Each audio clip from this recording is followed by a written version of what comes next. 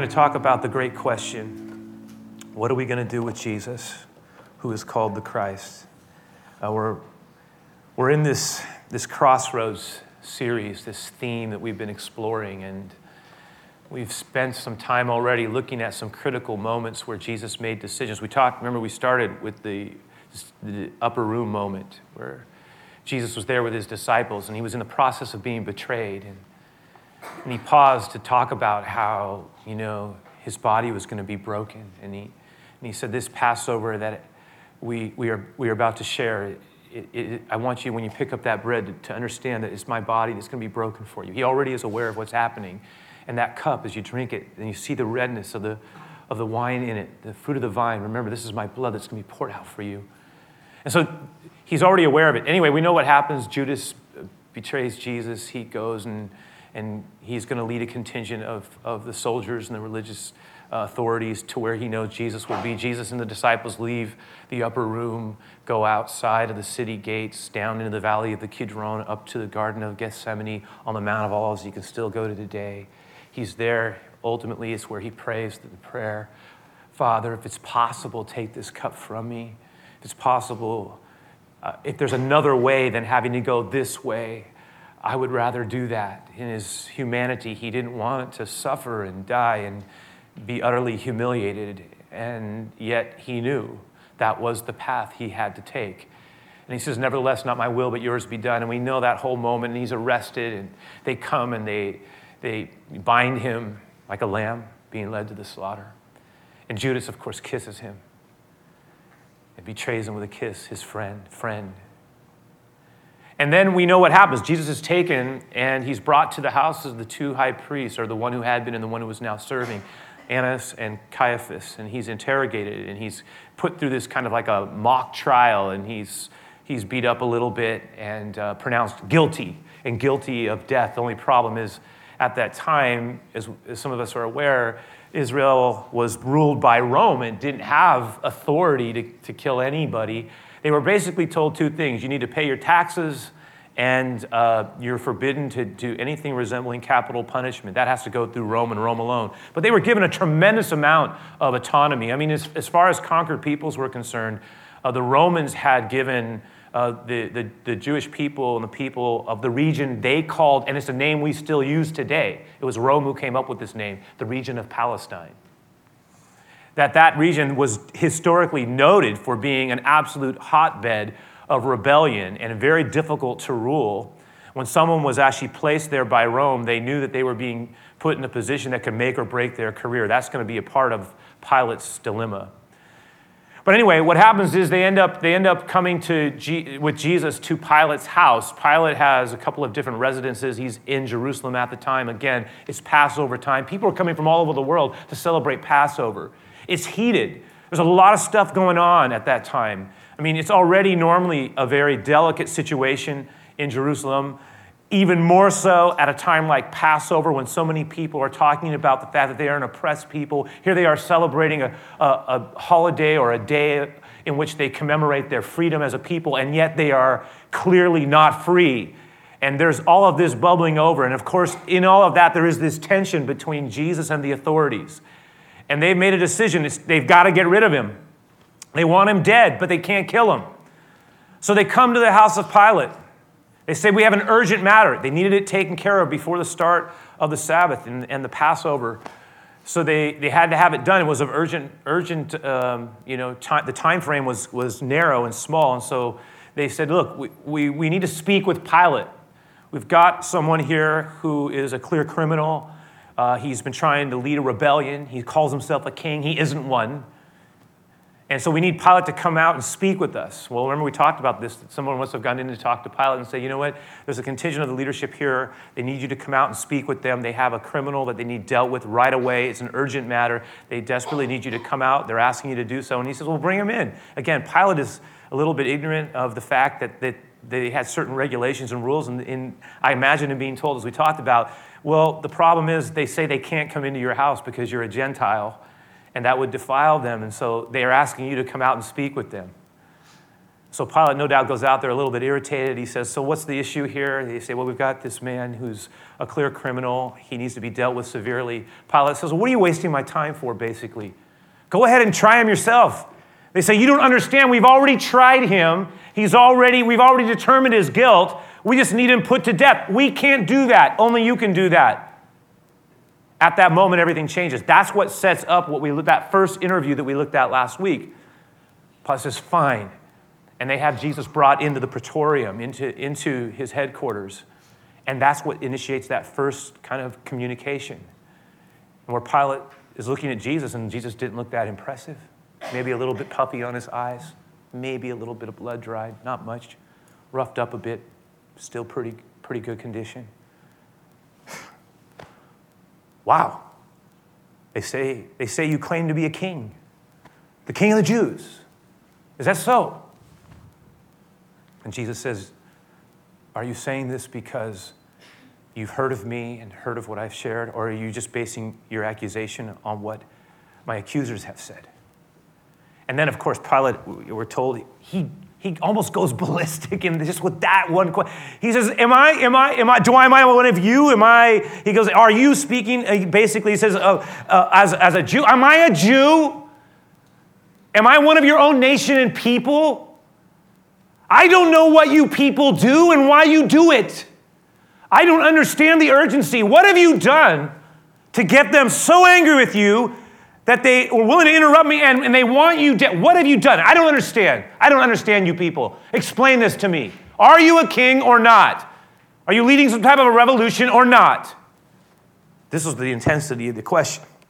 Jesus, of course, makes that statement, right? He says, well, my kingdom is not of this world. If it was, then my servants would fight. But it is not a kingdom propped up with violence. No, the ones who have delivered you to me, they are guilty. But my kingdom is not of this world. It was an intense statement. I imagine Pilate and Jesus looking at each other in that moment. Again, Jesus has no followers. His most committed people, that are with him right now, his most committed people have abandoned him. He's by himself. He is utterly alone in this moment. And Pilate says, well, then you are saying you are a king. Is that right? Is that what you're saying? You said, my kingdom. And Jesus says, you have rightly said that I am a king. I am. For this cause I was born. And for this cause I have come into this world, to bear witness of the truth. And anyone who is of the truth hears my voice. And that's when Pilate asks that question. What is truth? What is truth? Everybody's talking about truth. What is truth? But then he says, but I find whatever else you are not a guilty man. There's nothing guilty about you, and there's nothing to be afraid of you. And again, I mentioned this. You may be a little deluded, but you're not a guilty man. He brings Jesus back out and says, I find nothing wrong with this man. I don't understand. Now, one thing we know is that Pilate is extraordinarily sensitive to the delicacy of the situation. He may not understand the ways and the issues. He clearly doesn't. But he understands his assignment from Rome, that his job, more than anything else, is to keep the peace. That his career path depends on his ability to keep things in order. If something breaks out, he'll be held accountable.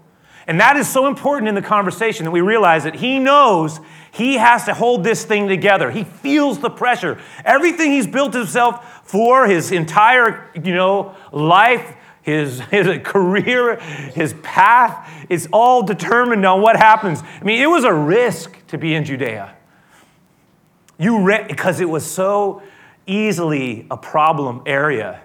It could make or break you. Pilate is having this conversation. On the one hand, he doesn't believe Jesus is guilty at all. What king is the Jews? Someone says to him, someone must have had a conversation. And again, here's another thing. If you take the accounts of John, which is what we're looking at, and then you also look at Matthew's gospel and Luke's gospel, each one of them kind of approaches this in a different way. John gives us the most detail about the conversation with Pilate. But Matthew and Luke also give us some details that we wouldn't otherwise have. And when you put them together, they form this beautiful tapestry. It gives us a very, like a mosaic, a picture that we wouldn't totally appreciate otherwise. We know that something happens. Somebody says to Pilate, he's Jesus. I think he comes from Nazareth. We've heard that designation used, Nazareth. Then Pilate says, Nazareth? You mean up north in the Galilee? Because they're down south where Jerusalem is. And they say, yeah. And then Pilate goes, well, isn't that Herod's jurisdiction? Rome had set up a kind of vassal king who was far more familiar with Jewish culture, a guy named Herod. Not the Herod that was king when Jesus was born, but a different Herod. That Herod had a reputation for being somewhat callous and vicious. Jesus said he was a devious fox. He was the one that had John the Baptist's head cut off on a whim when someone danced for him. Anyway, Pilate gets the idea. It comes into his mind. I know a way out of this thing. I can get this off of my hands. Somebody told me recently that Herod is actually in town to celebrate the Passover. Is that correct? Yes, that is correct. All right, what I want you to do is take Jesus, Luke tells us this, take Jesus and send him over to Pilate. Tell him my compliments. Because Herod had always wanted to talk with Jesus. In fact, we're told that he wanted him to perform, he had heard about his ability to perform miracles. And when Jesus arrives, Herod says, okay, show me a miracle. Show me your power. Do you know what happens in that interview? It's the only time in all of Scripture that Jesus is brought into contact with someone and asked a question that he refuses to answer. He's the only person ever recorded to ask a question and not get an answer from Jesus. He wouldn't speak to him, wouldn't answer him. Slap him around some more and said, you're not going to cooperate, are you? Send him back to Pilate. And that's what happens. Pilate is, all of a sudden, Herod returns Jesus to Pilate. Now Pilate's got Jesus back on his hands. And so he has another idea, and it's mentioned here. You can see it. It says in verse 39, you can see John 18:39. He says, we have a custom, this custom. What's that custom? What's that custom we have at Passover every now and then? It's used by Rome when the people are especially restless to celebrate Passover, the releasing of the prisoner. And we have how they were released. We have also a custom. We can release a prisoner as well. Well, we need to put Jesus out there. In fact, who's that other man we have? That the thief, the criminal we're about to put out. What's his name? Barabbas. Bring out that Barabbas. Everybody despises that man. We'll do this. We'll tell the people, we'll put Barabbas on one side, and we'll put this Jesus on the other, and then we'll say, look, you get to choose which one goes free. Everybody will, this guy's a murderer and a thief and a robber and insurrectionist, universally despised. Everybody's going to say, obvious, so right? So what happens is they brought out the two of them, and all of a sudden, Pilate says, who do you want set free? And then he does something that shows a little bit how out of touch he is. Because he inadvertently uses a phrase that would instantaneously anger them. He says, who do you want? Jesus of Nazareth, the King of the Jews? Or Barabbas? They say, give us Barabbas. All of a sudden, the crowd starts yelling, give us Barabbas. Crucify Jesus. He's not our king. Give us Barabbas. Give us Barabbas. The most surprised person in the world is Barabbas. What a stroke. On his way, on death's row, on his way out, all of a sudden, who could have thunk it? Who could have thought it? All of a sudden, I'm going to be a free man. He doesn't know what's going on, how it's happened, but all of a sudden, he's about to be let go. Jesus, on the other hand, Pilate can't believe it either. What are you talking about? Barabbas or this guy? How can you not want this man? How do you want? He doesn't understand what's going on. He's tried already 3 times. Reasoned with them, sent Jesus over to Herod. Now he's tried to get Jesus set free by putting up the worst criminal that he can think of right next to him. That doesn't work either. And he's stuck. And I was thinking about Barabbas, the notorious criminal, and I thought about Jesus. And I hope we see it. But Jesus takes the place of the criminal. And I couldn't help but think that is a picture of everything he has come to do. Because that's what we are. At our core, at my core, if the truth were known, I fail him. I have a heart that is capable of turning on him. Whether it's, Jesus talked about how if we really wanted to be held accountable by the righteousness of God, that every idle word we speak would be held against us.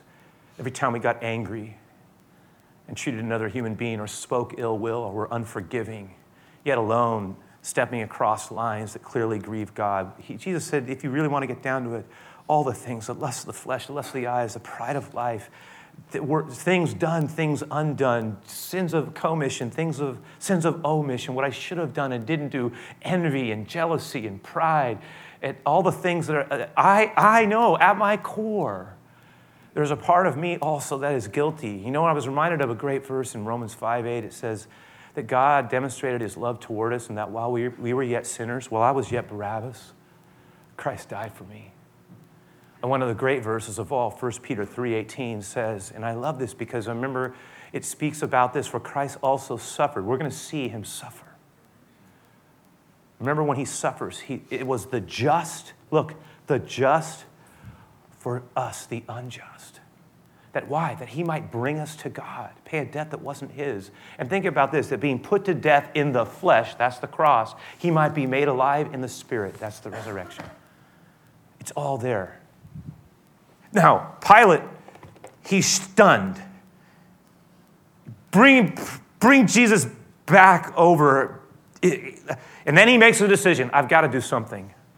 If I don't figure out a way out of this, I know what I'll do. I know what I'm going to do. I'm going to have him flogged.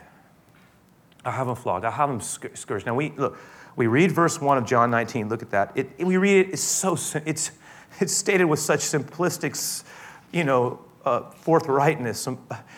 We just read it and we run right by it. Oh yeah, so Pilate decides to have Jesus flogged with a lead-tipped whip. He was tied to it. He was taken. His cloak was pulled off. He was tied to a post. Roman guards, Roman soldiers who had done this so many times, they could do it in their sleep, told, go teach this man a lesson. He claims to be a king. And so they tied him up. And with a lead tip, they began to use a device that was designed to make a man suffer, to rip a person's back to shreds, and they did it. Historically, we know that some people died on the post. Others went raving mad. Jesus was, however, a man in his prime. He was a carpenter. He wasn't injured to the extent that he couldn't survive, but he was hurt, he was wounded. Make no mistake about it. We should not minimize what he endured. His body was torn apart. And I know there's a little controversy around that film, The Passion of Christ, because people say it's so bloody. I guarantee you that in this moment, it was a bloody moment. And the pain was real. I mean, it was searing, it was scorching, it was throbbing, it was relentless, something he was forced to endure. And he was almost numb. No doubt by the time they pulled him off, he was a little bit dazed. We know that. And then if that wasn't enough of an indignity to be stripped down and torn up, we're told in verse 2, says the soldiers then wove a crown of thorns and put it on his head. And they put a purple robe on him, right? And they said, "Hail, King of the Jews!" They mocked him as they slapped him across the face. There was an unabated callousness to these Gentile Roman soldiers as well. They seized upon Jesus. When they were told to take care of this guy, they seized him like they were a band of jackals, humanity at their worst. Again, violent men. Maybe there was no sympathy. Maybe some of them were drinking, cursing, whatever. It's like, you're going to have some fun with this guy. And they begin to just mock him and tear him apart. They taunt him. They laugh at him. I was thinking about the merciful one, the one who had never done anything. He had not lifted his hand. He had been merciful. He had offered mercy. Not 1 ounce of mercy given to him in this moment. Nothing. In fact, we know that the soldiers whose consciences clearly had, again, probably been blurred a long time ago. I mean, they were accustomed to violence. Maybe they experienced a lot of stuff themselves. But when they all got together, they were having fun with Jesus. And, I've never forgotten, and we see this violent kind of vulgar swearing, slobbering group of men just having their way with Jesus, having fun at his expense. And I remember the film that I watched when I was in my earlier years. It was made in the 70s. It was called Jesus of Nazareth. And there was this one part in that film where I remember, it always stuck with me, because one of the soldiers is going, hey, I got an idea. And he goes, hold on. Because see, when Jesus is unleashed off the pole, he can't barely stand. And they get the robe and put it on him, right? And there's the picture of Jesus just kind of there, barely able to stand up. He's got a robe. I hold him still. And then when a guy runs across, gets a thorn bush, he puts something around his hand, shapes it in. He's the king, remember? So he runs back over, sticks it in. Jesus is basically just barely, and then it's like, hold him still. And they take it, stick it right, put it on, stick it on him. Right here. And it's like, And then it's coming down. It's coming down. Look at the king. Look at the king. Swing him around. Who hit you, king? Jesus is led back into the praetorium, right? Back into Pilate's room. And I think Pilate, he thought Jesus was going to probably be roughed up and he would probably be in bad shape. Pilate probably was a little even caught off guard, because he probably didn't expect Jesus to be walking in with a purple robe and a thorn bush squished into his head in the shape of a crown. And that's the picture. And then look what it says happens. It says that Jesus came out. It says, Pilate says, all right. Bring him out here. And then so he says, comes out here. And then this is verse 4. Pilate went outside. Now he says, now look, everybody. He says to the people, I am going to bring him out to you now. All right? He's nothing. Look at him. You have nothing to be afraid. I'm going to bring him out to you now. Look at this. It says here. And then I want you to understand, I don't see him as guilty. And then Jesus is brought out. And basically what Pilate is saying is, look, are you satisfied? Are you happy now? Come on. How can this man be a threat? Look at him. Behold, the man. The man. That's the phrase. And when it says that when they saw him, again, instead of what Pilate thinks is going to happen, all of a sudden they start yelling. Everybody starts yelling, crucify him, crucify him. And so the leading priests and the temple guards began shouting out, and the mob, it just takes on a life of its own. Put him to death, crucify him, finish him off. He's not a king, he's not our king. And then Pilate is clearly frustrated. You can see it, you can hear it in his words, because he says something that nobody in his position should have ever said. He says, no, you just take him yourself and crucify him. I find no guilt in the man. Just do your deed yourself. I will not be manipulated into it. Now, for one thing, they could not do that. Only he could do that. But you can feel the frustration. I find him not guilty. And then they said something to him. Notice what follows next. By law, he ought to die because he claimed to be the Son of God. He deserves it. At that moment, Pilate realized this is more than a political issue. This is a religious issue. He did not know what's going on. Now, earlier on, what's interesting, when you read, again, remember I told you how each of the Gospels gives a different little piece to it? In Matthew's account, we're actually told that Pilate's wife had a dream. And in that dream, she has this sense of foreboding. They're a very superstitious couple, evidently. The Romans were at times. And between them saying he claimed to be the Son of God, then that first interview when he was talking to Jesus about his kingdom, and he says, I was born for this purpose, to bear witness of the truth. For this cause I have come. And what is truth? And Jesus and him were looking at each other. And then his wife has this dream, says, don't have anything to do with this just man. He's innocent. Leave him alone. Because look at the phrase. It says here, when Pilate heard, look at verse 8. When Pilate heard this, what they said about him calling himself the Son of God, look what it says. He heard this. He was more frightened than ever.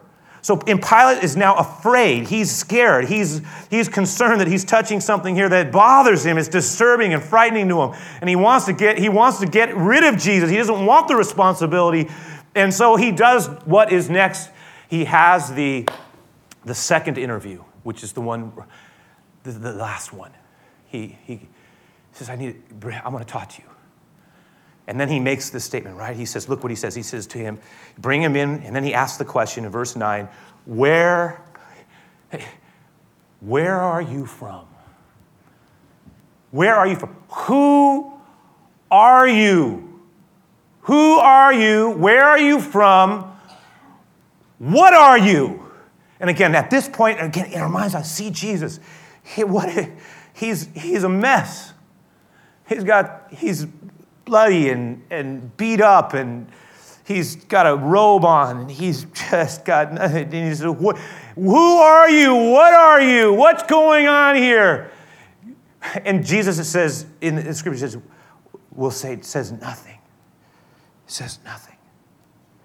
And then Pilate says,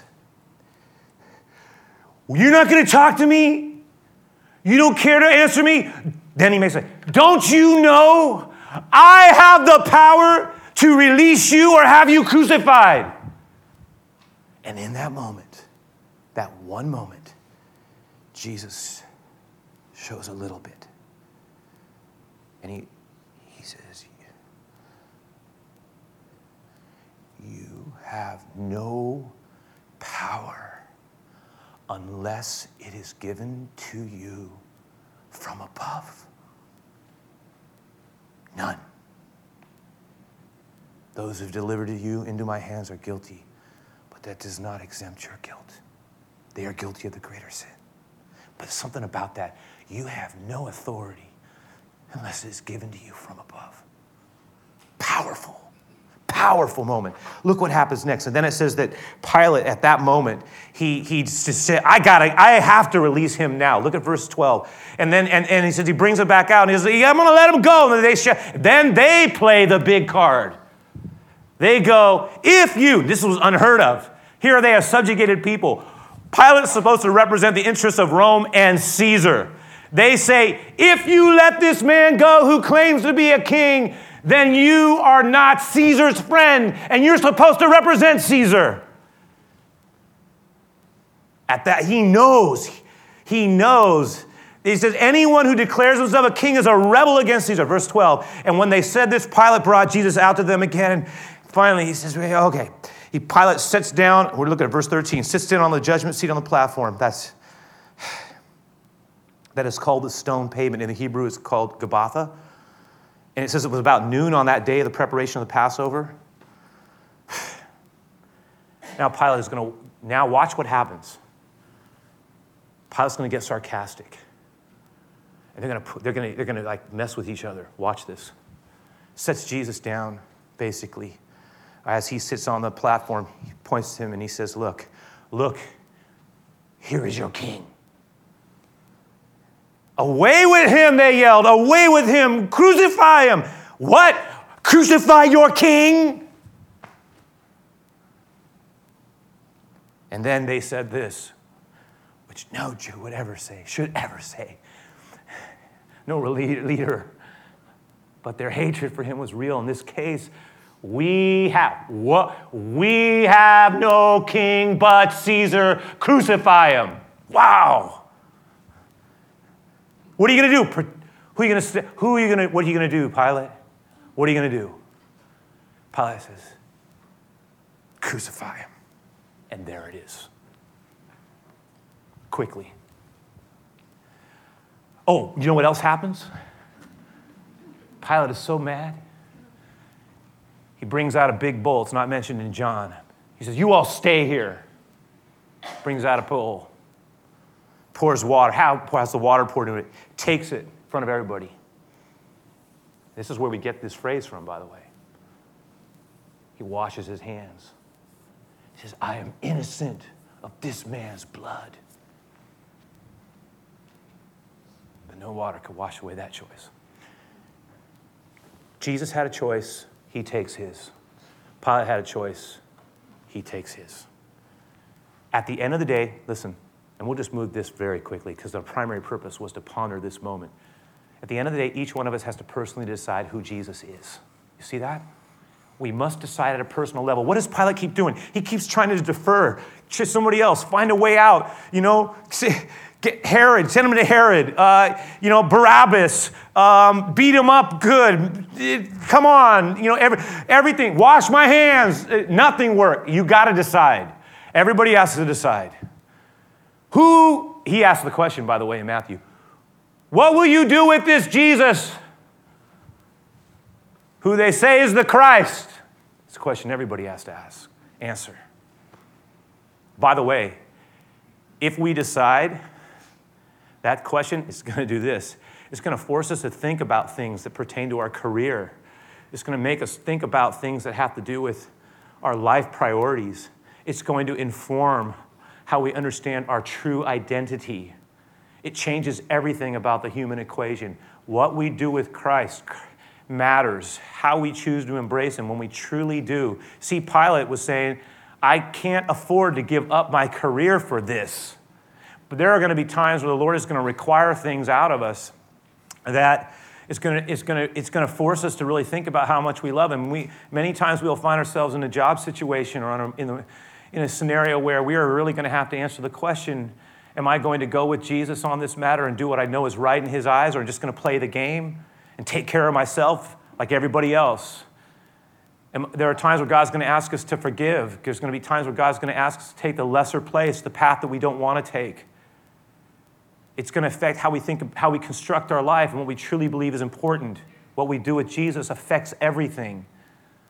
It's designed to affect even how we see ourselves as one loved by God, loved to such a degree. He who gave everything for us held nothing back. Do we understand that? Do I understand that? The last thing I'll say is this, that when we follow him, it's going to require then a corresponding courage, right? A humility and a cross. At the end of the day, we all get to decide. Because a lot of times we're going to want to run away from things, but the Lord's going to say, if you're going to follow me, you got to face this. There's times when we want to take the easy path, the convenient path. And, I was thinking about Jesus. Pilate goes one way. Jesus goes the opposite way. They say this, Jesus basically, if you really think about it, he gives everything for us, but it's going to cost us something. You say, well, isn't salvation free? Yes, it is. Can never buy it. But it isn't cheap. It cost God everything. And he did not fail us. He did not fail us. I have failed him. But he did not fail us. He went all the way through it. Took it all. Again, that image comes back. They played with him. Did it because he loves you and he loves me. And every now and then, we get to decide if we love him. Paul would ultimately say, I can never repay you for the debt I owe you, but I give you my life. And I seek to live it for you and to honor you in it. And I will contend. And if you will have me, Lord, then I will follow you. With all of my flaws and weaknesses and sinfulness and pride, I will be found as yours. Because you paid everything for me. You love me. God gave us, listen, his best. You ever go to a show or a game or some type of a conference at the end, or when you come in at the door, at the aisle, they give you a free little gift, a piece of memorabilia, a bag, a pen, something far more cool than that these days, I suppose. But it's all token stuff. God gives us his best. His best.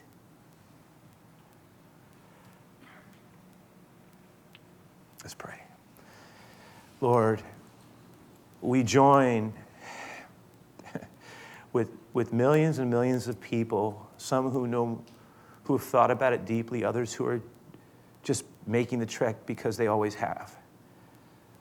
But we're turning our heart and our eyes towards you. In these next couple of weeks, Lord, we're going to focus on your death. We're going to celebrate what you gave. But most of all, we're going to celebrate your love and your life and the life that you give. Lord, remind us again of what a precious, precious gift this is. And help us, Lord, to then return to you as best as we can in our lives. And let that influence and affect how we live and how we love and how we choose to confront things inside of us and how we work through and even how we deal with suffering and the unfairness of life and the brokenness of life and the relationships, Lord. We invite you into every place because you went into it fully for us. And help us to also be a people of the cross when it's time to do it, to not be ashamed of you. I pray for your blessing, Lord. Give us courage sometimes to go your way, even when it's the opposite way from what we want to do. You modeled it for us, we'll follow you. So bless our closing minutes. Bless us as we honor you in our time, in our giving, and in this song that we close with. Let it be the benediction of this moment. I pray this in Jesus' name. Amen, Lord.